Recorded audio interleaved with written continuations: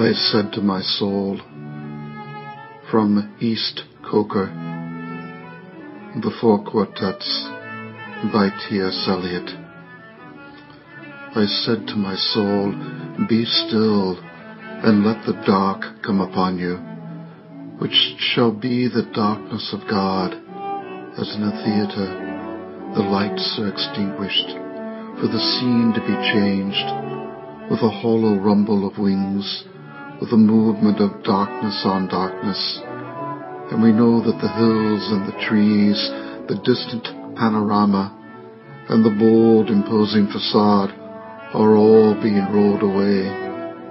Or as, when an underground train in the tube stops too long between stations, and the conversation rises and slowly fades into silence, and you see behind every face the mental emptiness deepen, leaving only the growing terror of nothing to think about. Or when, under ether, the mind is conscious, but conscious of nothing. I said to my soul, be still and wait without hope, for hope would be hope for the wrong thing. Wait without love, for love would be love of the wrong thing.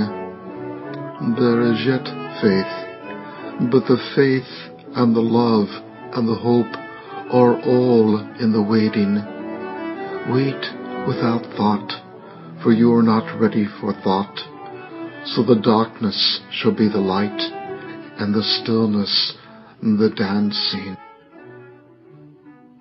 At the still point of the turning world, neither flesh nor fleshless, neither from nor towards, at the still point, there the dance is, but neither arrest nor movement, and do not call it fixity, where past and future are gathered, neither movement from nor towards, neither ascent nor decline, except for the point, the still point.